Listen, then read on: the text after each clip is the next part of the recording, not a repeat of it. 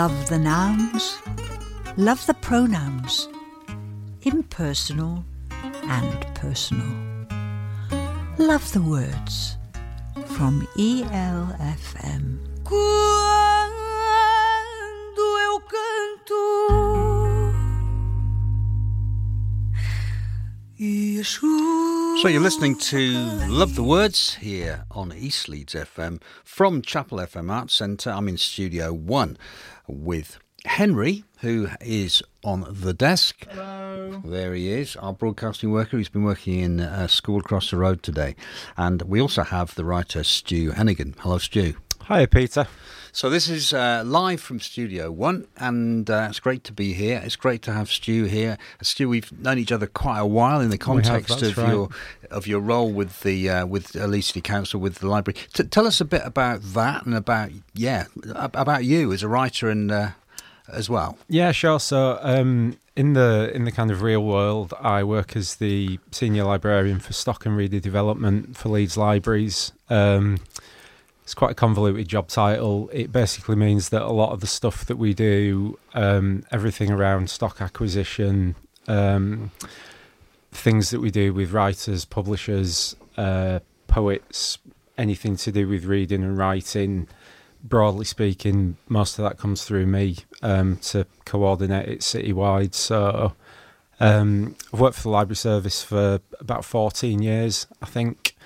Changed jobs 2 or 3 times within that, and yeah, it's a nice way to make a living.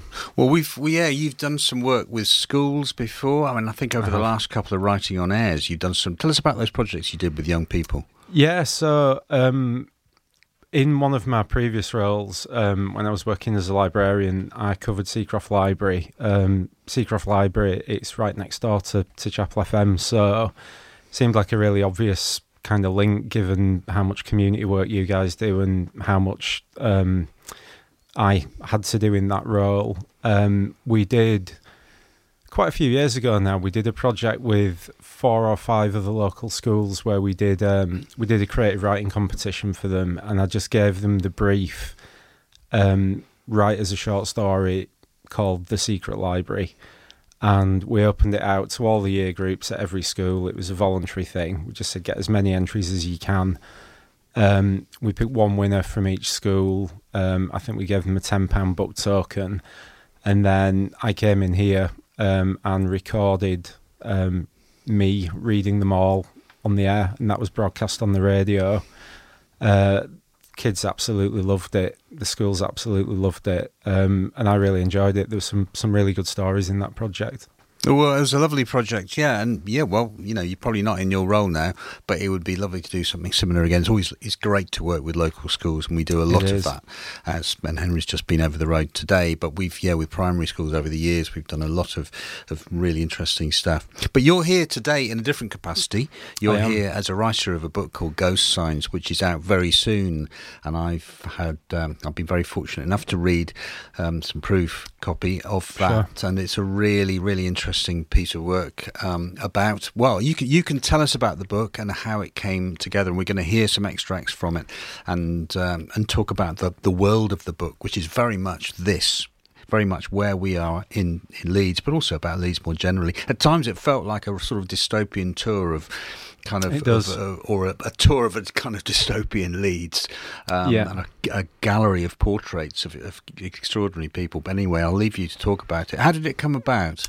So it came about when COVID happened, which I don't think anyone's likely to forget, and the first lockdown in March 2020, all of the library sites in Leeds, along with pretty much every other building and public space in the city, was closed. And the council set up a COVID helpline for anybody who was self-isolating, couldn't get out and had no access to any food or shopping or anybody to help them with that. They set up a food distribution centre sort of over by the motorway, and they recruited a team of drivers from across the council, basically. So they just put a call out and said anybody who wants to volunteer to come and deliver these food parcels can come and do it. And I thought, that sounds like a really good way to spend lockdown. Can kind of do something to help the people of the city when they need it. So I volunteered to do it, and I kind of knew straight away that I was going to write something about it. I wasn't entirely sure what. I think probably in common with most writers, when COVID happened, it was just like, what is going on here? And I just wanted to, even if it was just for posterity, I wanted to kind of write some things down. The first weekend that I worked on the van was Easter weekend, so they were all bank holidays, or would have been. Most places were closed, but the first day I was driving through the city, and it's a big place. The city was completely empty, and thought this is a little bit strange here. And the second day, I had to go pick up some medicine from a chemist in Morley. From where we were at the distribution centre, it was about 10 miles down the motorway. Drove 10 miles down the motorway, 10 miles back again. Didn't see another car, another wagon, nothing. There was just me and the M1. And it was just like, wow, this is literally like front row seats to the end of the world. I've got to write something about this, because it's so kind of off the wall and so far out of everybody's experience and frame of reference. I've got to write something about it. So I took a notebook out and I started writing things down, and that just wasn't sustainable, because I was then having to go home and be a husband and a daddy and do all that stuff, and then try and type all the notes up in the evening. That wasn't working for me at all. So I started taking my laptop out, and just in between jobs, every time I had 5 or 10 minutes spare, fire up the laptop and kind of make some notes about where I'd been and who I'd spoken to and things like that. And the actual publication of the book, it's quite an interesting one. There's a Writing on Air connection for this, which you'll be pleased to know. So Kevin Duffy from Blue Moose, the first time I met Kev, I did a panel event for Writing on Air about independent publishing, and we had Peepal Tree Press, who are another great local publisher, Blue Moose from Hebden Bridge, and a writer from Leeds called SJ Bradley, and we recorded a panel discussion for Writing on Air. At that time, I'd actually I'd written a novel to Kev. I'd written a novel and submitted it to Kev, I should say. He didn't know about this at the time. And after the event, kind of emailed him to say thank you for coming in and everything. By the way, if something finds the way to the top of the submission pile with my name on it, it is me. But if you don't want it, no hard feelings. I know how the game works, kind of thing. So 6 months went by. Kev didn't want the novel, which was fine. But we kind of kept in touch after that. And when I was out on the van, I was kind of sending Kev these little bulletins about some of the things that I was seeing and some of the things that were happening. And he just said, are you writing any of this down? It's like, well, yeah, I've got 50,000 words worth of notes at the moment. He said, well, can I see it? And I was like, well, no, there's not really anything to see at the moment. But when I've got it into some sort of shape, you can certainly have a look at it. And it just kind of went from there, really. Well, yeah, it'd be lovely to hear some extracts from the books, Stu, so but maybe you could give us your first extract now. Yeah, sure. I mean, I've kind of covered a little bit of this, but I'm going to read a little bit from the intro, just because I think it really sets out the passage that I'm going to read. It really kind of sets out why the book needed to be written, I suppose, and some of the things that some of the points that I'm trying to make and some of the issues that I'm trying to raise. It sets it all out fairly early, so yeah, this is from the intro. So in Leeds, the response from the council was immediate. They set up a COVID information helpline for residents who were worried. They also set up a food distribution centre in a warehouse in the east of the city from which food parcels could be sent out to anyone who was self-isolating. These parcels were delivered directly to people's homes by a team of volunteer drivers recruited from across the wider council. For over a decade, I've worked in an outreach and development role for the library service in the city. When a call went out for volunteers to deliver food parcels, I jumped at the chance. All the city's libraries were closed, and I wanted to do something to help the people of Leeds when they needed it most. I decided right at the beginning to write something about the delivery role. I've always been a diarist and thought it would be good to be able to look back in years to come and read about what I did and how I felt during the crisis. However, it became immediately apparent that the virus wasn't the whole story. Once the helpline had been up and running for a few weeks, word got out that the council were giving away free food, and people struggling on low incomes from all over the city were quick to accept the offer of help. By the middle of May, the FDC had distributed almost 20,000 food parcels to households and third sector partners at an average of nearly 4,000 a week. Over the course of 5 months, working Monday to Friday, I drove about 3,500 miles around the city, with the work taking me into the heart of some of the most disadvantaged estates and onto the doorsteps of some of the city's most vulnerable people. Many of the scenes I saw were horrifying, and in some parts of the city I was confronted by levels of deprivation that are unbelievable in the 21st century. I witnessed how years of Tory government has widened the gap between the haves and the have-nots to levels that are shocking to behold at a time when there's more wealth in the country than ever before. The stark contrast between the immense privilege and dire poverty that splits the city, and by extension the country, almost in half. I saw firsthand the effects of austerity, and how the savage cuts that started during the Cameron years have left local authorities floundering, financially unable to cope and lacking vital services when a disaster of this scale hit their communities. I visited people living in slum houses that should have been demolished decades ago, denied decent housing by the eternal diktat of private profit that allows landlords to become rich, while people on low incomes live below the poverty line. I saw communities torn apart by drugs and crime, generations of families living on benefits because they were born in places where aspiration is low and social mobility is practically non-existent. I met adults who were literally starving. I saw parents struggling to provide basic necessities for young families. I encountered children who looked at everyday food items like their extravagant birthday gifts.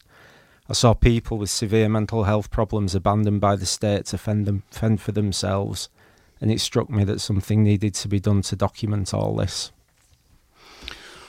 Strong stuff, and it is very hard to read some of the things that are in the book, and what comes through, I guess, is your shock as well about that. I mean, I think that you're not somebody who I would say was a naive. You're sure. An innocent. But at the same time, it comes through the book very strongly. Was that the case? I think it was up to a point. Yeah. I've worked all over the city for a long time, and a lot of the communities that I'm speaking about, Seacroft, Hare Hills, Armley, are three kind of obvious examples. They're all places that I've worked in before, and I've done community work in all of those areas.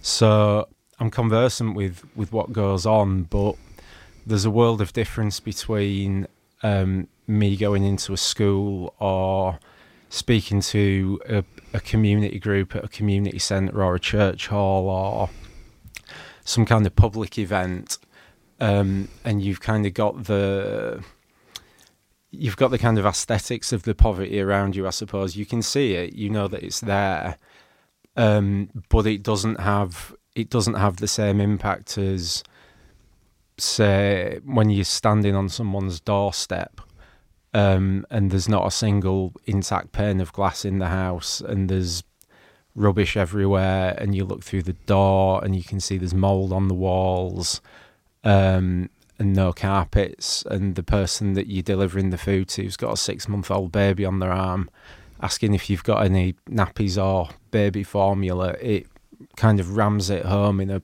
a completely different in a completely different way to what I'd experienced before. And I think on top of that, just the scale of the problem as well. I mean, I did the job for 6 months. I was working 4 days a week and covered a lot of ground, as I've just read. And the kind of that level of poverty was an everyday thing. It was just something that I was dealing with all the time.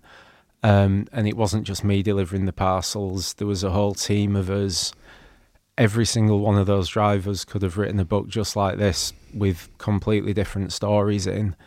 And again, speaking of the scale of the problem, this is one city. It's not a problem that's specific to Leeds or even specific to the north of England. It's happening in London, Bristol, Birmingham, Manchester, Leeds, Liverpool, you name it. It's there, and that's kind of what I'm trying to get across in the book. There's a lot of press coverage given to poverty, and you see things on the news. Everybody looks at stats and infographics and things that they'll tell you 10% of the population live in what's defined as poverty, but you never get the human face on it. And that was another thing that I was really, really keen to do when I was writing the book, because in the eyes of some people, the communities I'm speaking of just don't exist, because they either don't see them, or they see them and turn a blind eye, or there are the other people who just flat out refuse to believe that it's happening, and it's all there documented in the book, and that's what I'm really trying to get across. Well, we're going to hear another reading from the book in a minute. First of all, we're going to hear a piece of music you've chosen, Stu. So this is by the Appleseed Cast. Tell us about that. Yeah, well, this was an interesting one. They were a band that I used to love many, many, many years ago when I was a teenager.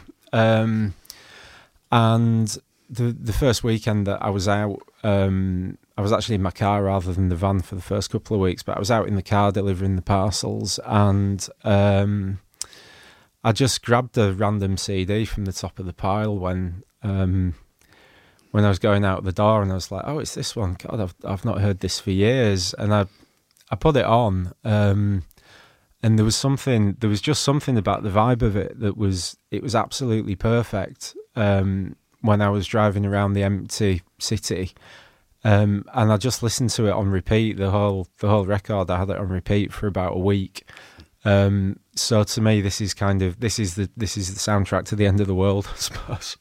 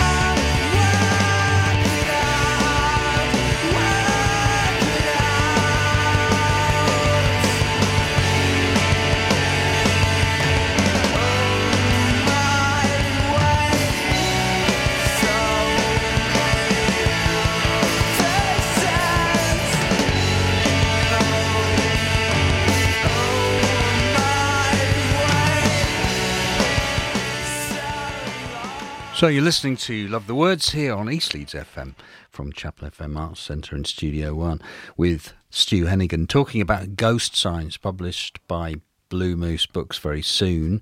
A book about lockdown and about driving and delivering food, which is what Stu did during that time. So let's have another extract from the book, if you will. Yeah, sure. So the second bit that I've got is it's from fairly early on, this extract, and it was one of those. It kind of left a mark on me without it really being a particularly notable event in a funny sort of way. There was just something about there's just something about the whole scene that was felt a little bit strange to me. But a lot of the things that I've spoken about in relation to the visible signs of poverty and things like that, there's lots of that in this extract. So. And this was somewhere near Pudsey, if I remember rightly. So the streets on the way look nice enough, but there's a distinctly different atmosphere here. Two young lads in tracksuits sit in a white Golf outside the house drinking cokes from plastic bottles, smoking and giving me evils. They stare at me pulling up, and they're still staring long after I've got back into the car to drive away.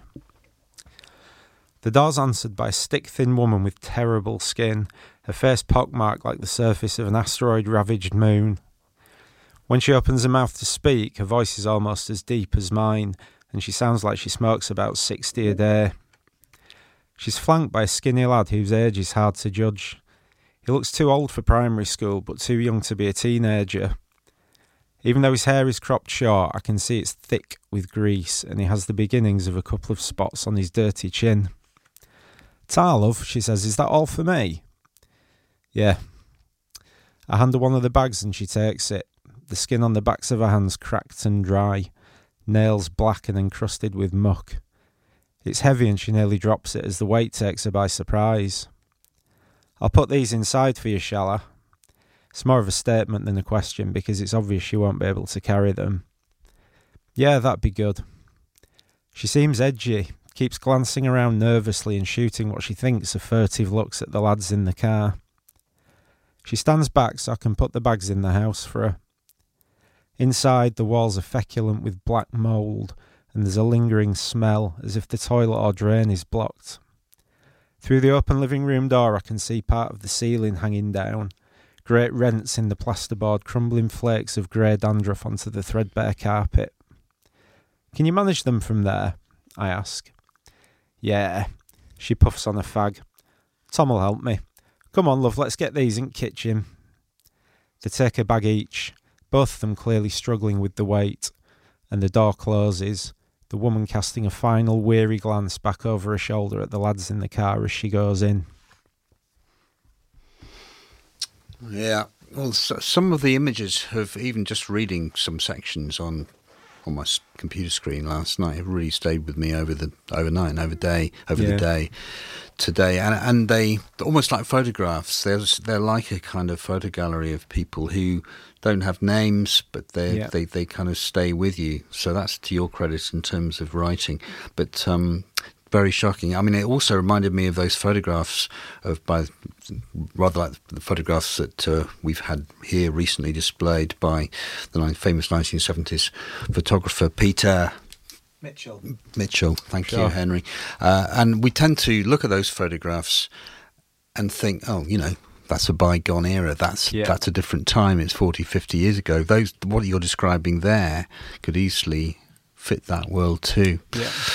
I mean, how did it affect you in terms of that period? How long were you doing it for, the delivering? I did it for 6 months, just short of 6 months. Yeah, I think I started at Easter, and the food distribution centre closed at some point in September, I think. So it was tough. I mean, it's interesting. It's a question that I get asked quite a lot when I'm asked to speak in relation to the book. How did it affect me? I mean, it affected me quite a lot, but I was keen that wasn't going to form part of the narrative because it's not my story. It's the story of the people. And Yes, for me, it was stressful at times. There was a threat of violence at times, which took me completely by surprise. Can I ask you why? Why were you threatened? On what sort of occasion? So what used to happen was people would see the council van and or the council badge, and they would just assume that I was the enemy, because to them that's who I was. They couldn't kind of conceive that I might have been there to help. So people were sometimes a little bit aggressive at first, until they realised why I was there. So you were in effect to blame for other things, for that mould on the wall, for instance, or other kind of Yeah, possibly. I think it was just the people seemed to just feel very, very disenfranchised, and as if they'd just kind of been left somehow. There were a couple of incidents. There was a man in Armley one day who he literally came running out of his house with his shirt off, screaming expletives at me. And I can't repeat any of that on the air, but I wasn't even visiting his house. I was dropping a food parcel off next door. That really rattled me. And there was a couple of other similar things that happened that were quite tough. And just generally a lot of the things, I found it upsetting, especially with children. There were a lot of children that we were delivering to, and as I said in the bit that I read from the intro, there were kids who'd react to a box of Shreddies like it was a birthday present, and that's heartbreaking when you're dealing with that day after day after day. You just think starving children in 21st century Britain, that's crazy. That shouldn't happen. That can't happen, and yet it does, because I was out there, the drivers were out there. It's just there. People are living like that. And presumably those parents were expected to be helping their kids do online schooling. Yeah, you think so. And it was just, it was a horrible time for everybody, wasn't it? Yeah, it was indeed. So, in terms of the way people received you wrote there were some interesting passages about the different ways that people received those packages, the different spirit in which they did, if you like, the different attitudes to those things. Tell us a bit about that. Yeah, that was quite interesting in itself. There was a tendency of it was almost like a generational thing. There were the older generations. The first question that they asked was, "How much is it?" And they were discombobulated when I told them that it was free. What? It doesn't cost anything? No, and they couldn't believe it, because they're of a generation where you don't get something for now, and they were expecting to be charged, and to the point where I think it alludes to it in the book. At one point, the door would open and I'd see who was there, and straight away I'd just be waiting for them to get the wallet out, and almost invariably they did, or they'd say how much. And that was quite noticeable. So they were from a pre-welfare state world, in fact, I suppose, that kind of mindset. Yeah, you'd think so. And then for the some of the younger generations, it was just accepted as a kind of fact that that's what we were doing. It kind of wasn't questioned. I've got to say, most people were really, really, really grateful, and it was quite humbling how grateful some people were, actually, which is another thing that I found quite hard. When people are in tears of gratitude because you've taken them some cereal and some pasta and some tea bags, that's quite a thing to behold, because they weren't spectacular things we were taking, the just basic items of food, and people were so grateful to receive them, which just goes to kind of reinforce the value of what we were doing, I suppose.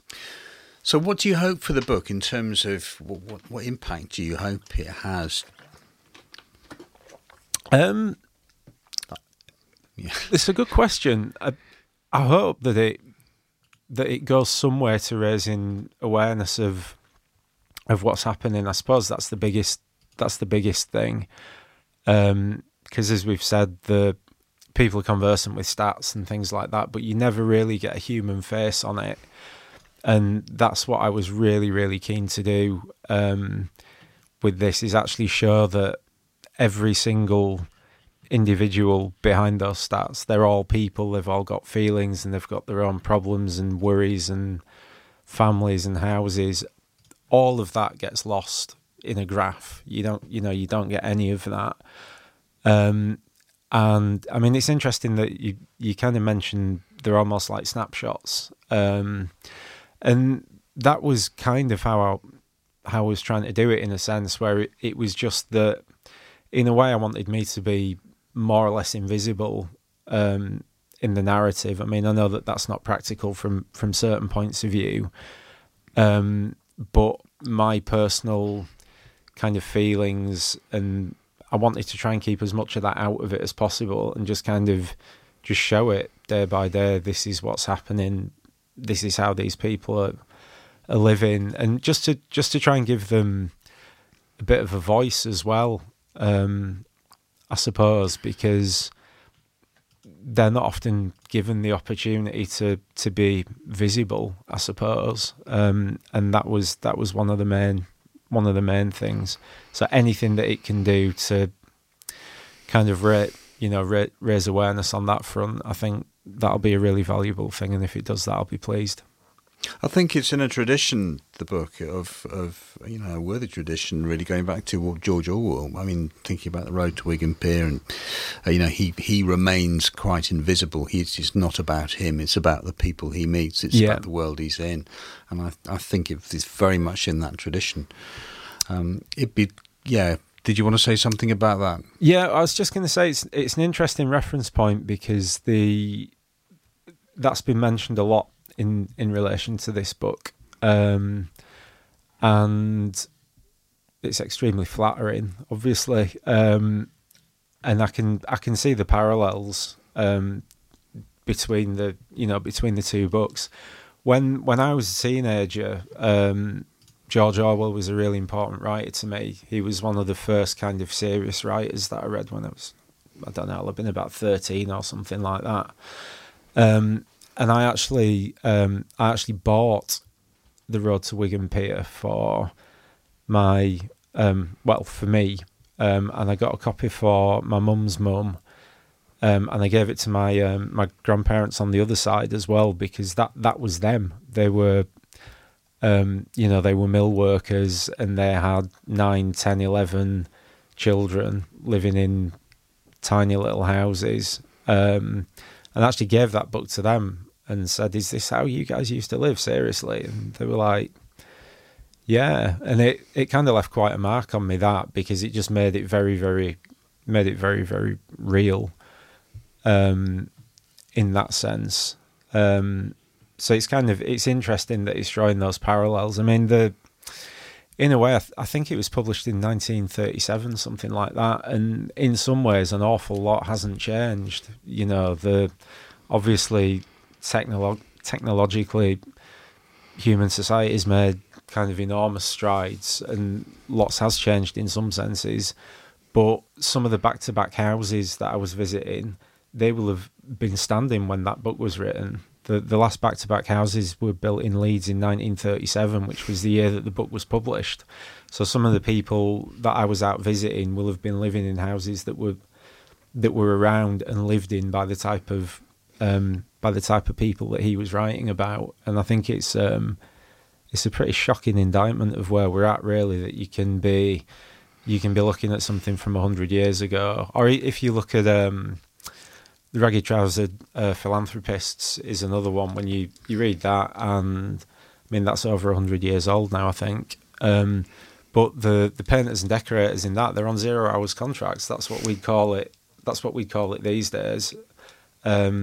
Back then it was just piecemeal work, and if you were one of the lucky ones, when you rocked up in the morning, you got a job, and if you weren't one of the lucky ones, you didn't get one. And 0 hours contracts, it's exactly the same thing. So in some ways, lots has changed, but we're no further on, and that's profoundly depressing, I think.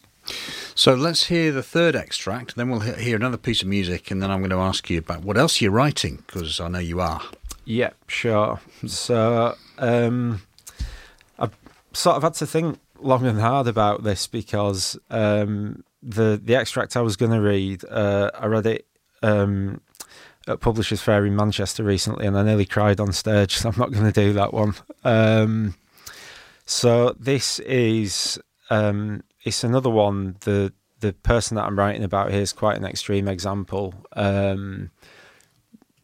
I mentioned kind of in the intro, there were people, some of the people that we were dealing with were alcohol users, drug users, and that wasn't across the board by any means. It was a minority of what we were dealing with, but this is a pretty good kind of example of how poorly that can make some people, and how you can end up, the conditions you can end up living in. So the first drop is near Hunslet Carr Primary School in Middleton, and I park outside surveying the scene. It's an old-fashioned building with Leeds School Board 1875 carved into the stone at the top of the gable end, emanating austere Victorian dread against the gunmetal grey of the sky. Red bricks, dark roof, blue fence. From where I'm sitting, I can see a tradesman outside his house, washing his white van, whistling cheerfully to himself as he scrubs at the front wheels with a wire brush. Out of nowhere, a ghostly figure appears, a shade so slight it appears that an empty dressing gown has floated past, smoking a fag and holding a brew. It's a sexless, ageless spectre, head and face enshrouded within the cavernous hood, gone in an instant. I get out and start to look for the drop, walking up and down the snickets in the usual aimless fashion and trying to make sense of the numbering system. I don't have much luck, and I'm thinking about going back to the van to regroup when I turn into a dark little corner and find myself in front of a flat with a door that's been booted in so many times it's a wonder there's any of it left. Turns out that this is the place I'm looking for. When I knock, I'm answered by a disembodied voice, a barely audible, "Who's that?" drifting from behind the door. I introduce myself and the remains of the door open a crack. There on the steps is the wraith I saw walking past the van. She's sitting at the bottom of a carpetless flight of steps, junk mail and rubbish piled up 12 inches deep all over the floor around her. Her lips are puckered and sagging around toothless gums. She has a skull for a head and bones for hands. The nightmare death in life is she. Her dressing gown looks like it might have been white once, but now it's practically black, so dirty that it looks soaking wet.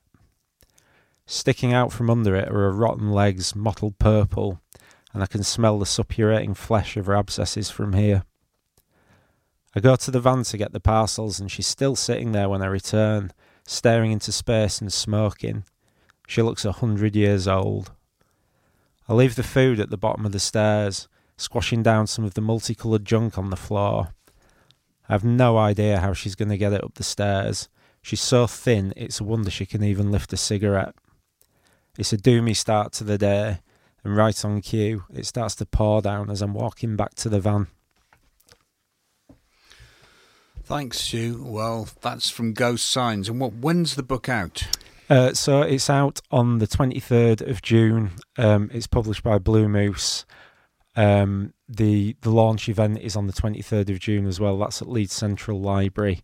So we've got Blue Moose in there all month. At the moment, we've got an event with them on Thursday night this week about independent publishing, and we've got a Blue Moose authors evening next week with Colette Snowden and Anna Chilvers, which I'm hosting, and then the week after we've got my launch event. Although I'm booking the day off and going in as a writer rather than an employee, so that'll make a nice change. Lovely. Well, congratulations on the book. Let's hear some more music that you've chosen. This is by Heart Sounds. Or is it is the track called Heart Sounds? The band is called Heart Sounds. The track is called Until We Surrender. This is another one that was just on constantly when I was out in the van.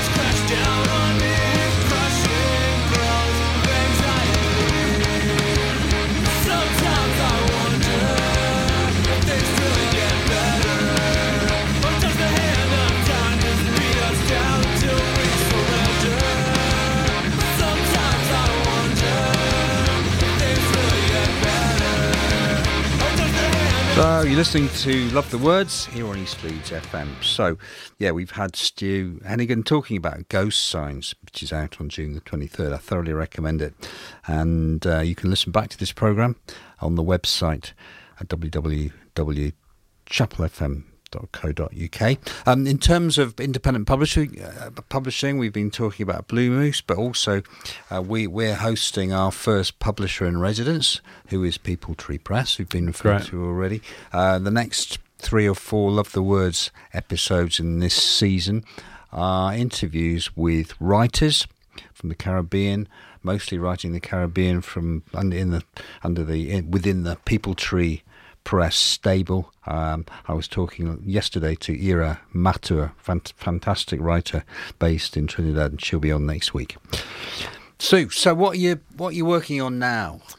I'm working on lots of things at the moment. I'm kind of in that annoying position of having too much to write and nowhere near enough time. I've got the first draft of a novel that I'm writing that I'm about 90% of the way through, that I'm dying to just put to bed, then I can start the task of actually writing it properly.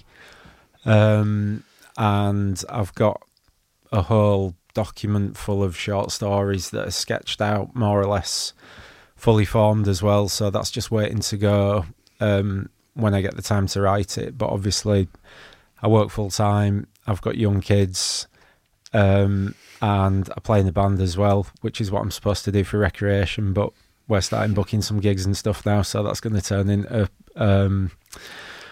more work, but that's fine. I enjoy it all, so it's better to be busy than bored. Great. And the novel and the short stories, Blue Moose or another different publisher? Nothing certain as yet. I mean, the novel Blue Moose will have first refusal on the novel, so Kev hasn't seen it yet because it's very early days for it, and I want to get it in really, really good shape before I start kind of showing that to people, because the construction of it's quite complicated in a certain sense, and I need to get that bit done before I can really start passing it round. And the short stuff, I've never been very good at writing short stuff.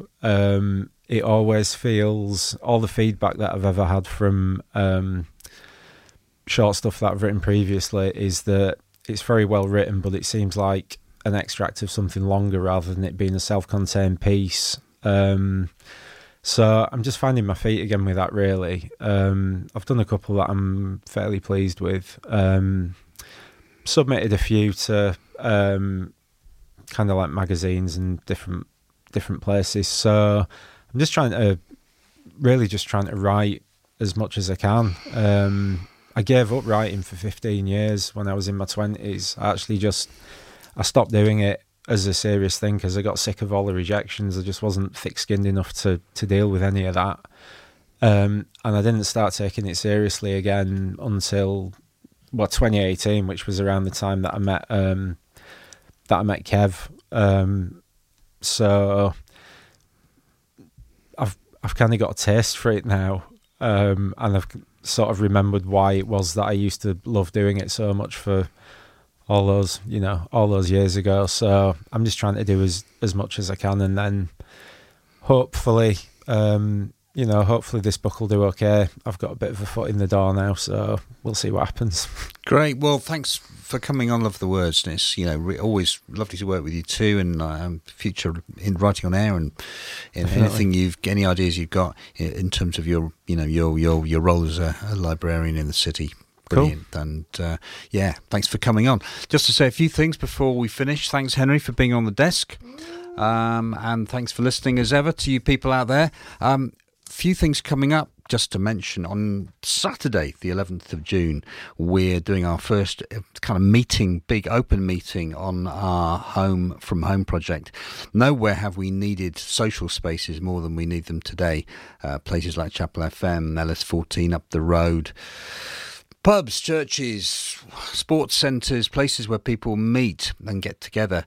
And we're going to be doing a project on that. Stories about places that exist in the city, that have existed, that should exist. So if you're interested in gathering stories, sharing stories about that theme, do come along on Saturday, 12 o'clock.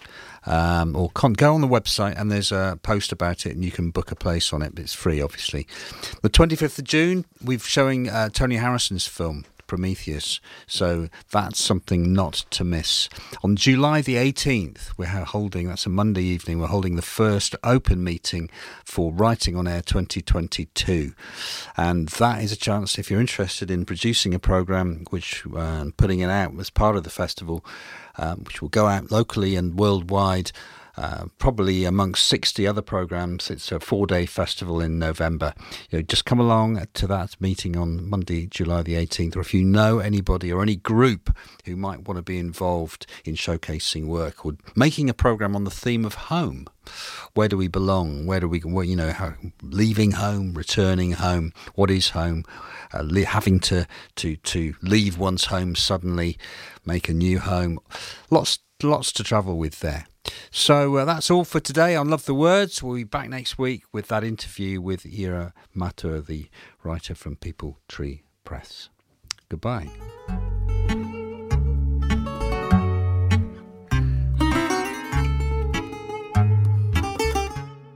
Love the nouns, love the pronouns, impersonal and personal. Love the words. From ELFM. Quando eu canto e a chuva cai.